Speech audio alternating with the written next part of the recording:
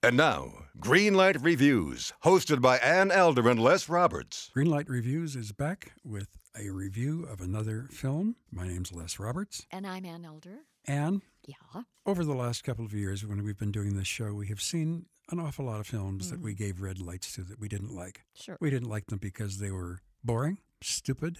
On occasion, we didn't like them because they were insulting. But I have never before seen a film that is so repellent as the film we're going to talk about now, Funny Games. I agree, Les. We saw a picture a couple years ago called Mysterious Skin, and it was so awful that we elected not to review it. That's right. Maybe we should have done that with Funny Games, but... Too late. Yeah. Funny Games is written and directed by Michael Haneke. Haneke is an Austrian, and he made this identical film in Austria with different actors speaking German in the year 1997. Apparently, he felt that the American public didn't see enough of this film, so he remade it in English, this time starring Naomi Watts, who is also the executive producer, Tim Roth, Michael Pitt, Brady Corbett, and Devon Gearhart. Okay, let's talk about how this movie begins and how it ends. And by the way, we are going to give away the ending to this movie, so if you want to go see it, leave the room. I don't think it matters. But I hope you don't see it. I hope nobody goes to see this movie. Anyway,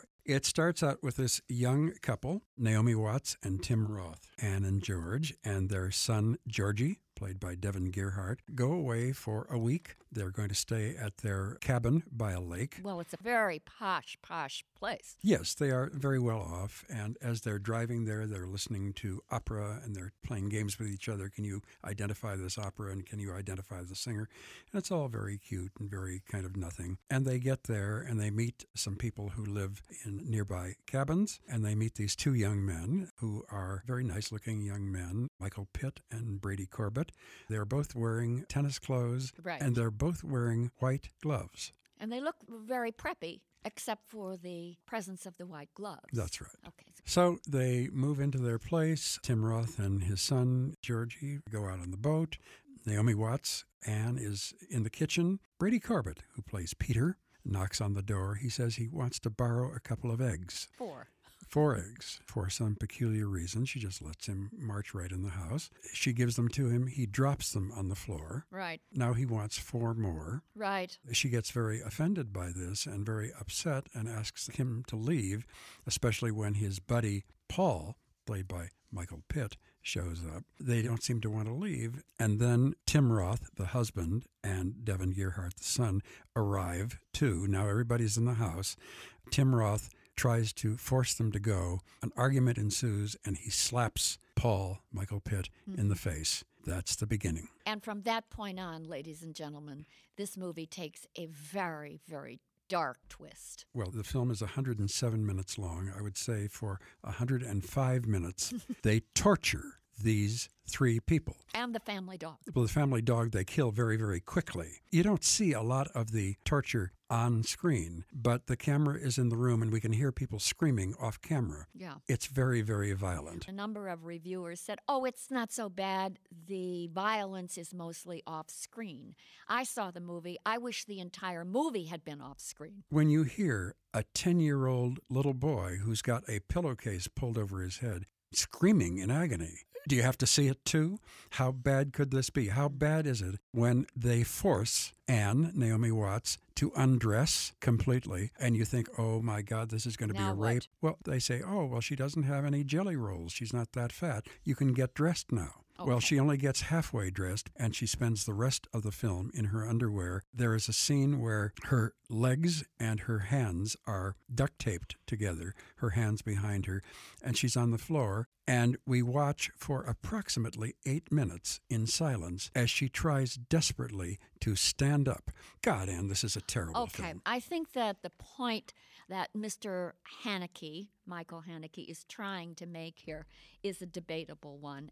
And I'm not so sure that he's going to win the debate. Not in this room, he won't. Yeah. He wants people to understand when they go to see this movie that you sitting there as an audience are part of the violence problem that is part of the Hollywood or even the international film scene. Now, you're sitting there watching the movie, which is all about violence, and then he has the gall to shake his finger and point to you as an audience member saying, see, you're sitting there and watching this movie that I've created here that's full of violence.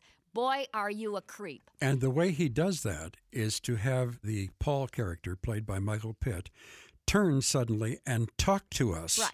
As though he's some sort of acid head Ferris Bueller. Right. And basically saying, well, what do you think? How do you like us so far? Yeah. Or this is entertainment, right, folks? Yeah. And I'm sure Mr. Haneke thinks he's being hip and slick and really with it. This is not a new concept. But what is so infuriating is that you are watching actors put themselves through the movie-making process, and here comes the ending, folks, and you know that by the end of the movie, they are all going to be killed. There is no happy Hollywood ending in this movie, and just when you think there might be an escape, wow, that main character, that vicious, torturing creep, picks up a remote, right, Les? Yes. And then he hits the rewind button, and then the action is played in reverse.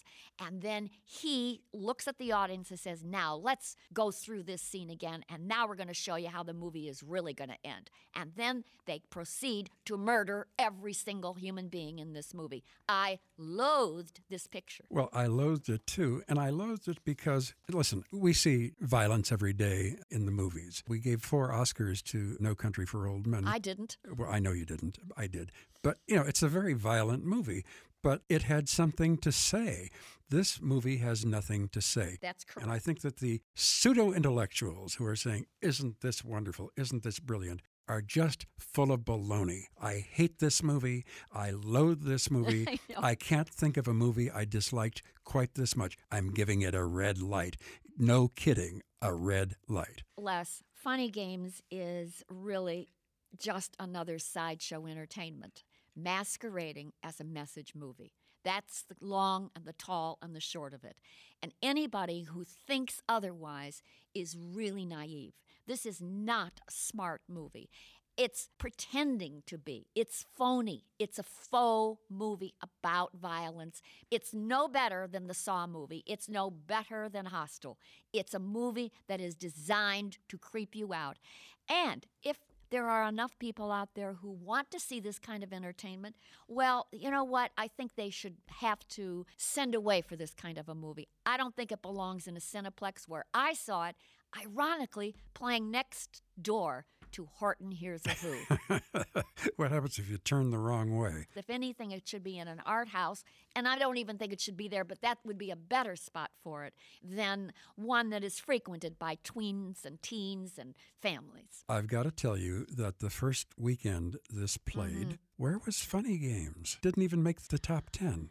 Generally, where there is a crime, there is a punishment. There is no punishment in this movie. It is strictly sadistic. It is a cruel movie. It is not funny. There are no games. This is red light from me. This is garbage. And I'm not participating, Mr. Haneke, in any more of your films, period. I got your message. Thank you very much. I hope you get mine. I hope he gets it too, but I don't even know if he speaks English. 2 red lights, 2 angry red lights. Funny Games, written and directed by Michael Haneke, produced by and starring Naomi Watts, with Tim Roth as her husband, Devon Gerhardt as her very unfortunate son, and Michael Pitt and Bradley Corbett as these 2 very, very pretty young boys with white gloves who do the most unspeakably cruel things, and it goes beyond physical torture. It's mental torture. For everybody. 2 red lights for Funny Games. Until next time, I am Les Roberts. And I'm Ann Elder. And we're looking forward to seeing you having a great time at the movies. Hello, and welcome to Novel Conversations, a podcast about the world's greatest stories. I'm your host, Frank Lavallo, and for each episode of Novel Conversations, I talk to 2 readers about one book. And together, we summarize the story for you. We introduce you to the characters, we tell you what happens to them, and we read from the book along the way. So if you love hearing a good story, you're in the right place. Our 9th season is coming this fall. Tune in to hear from some of the all-time great authors, Charles Dickens, Jules Verne, F. Scott Fitzgerald, and more. Subscribe to Novel Conversations wherever you listen to podcasts.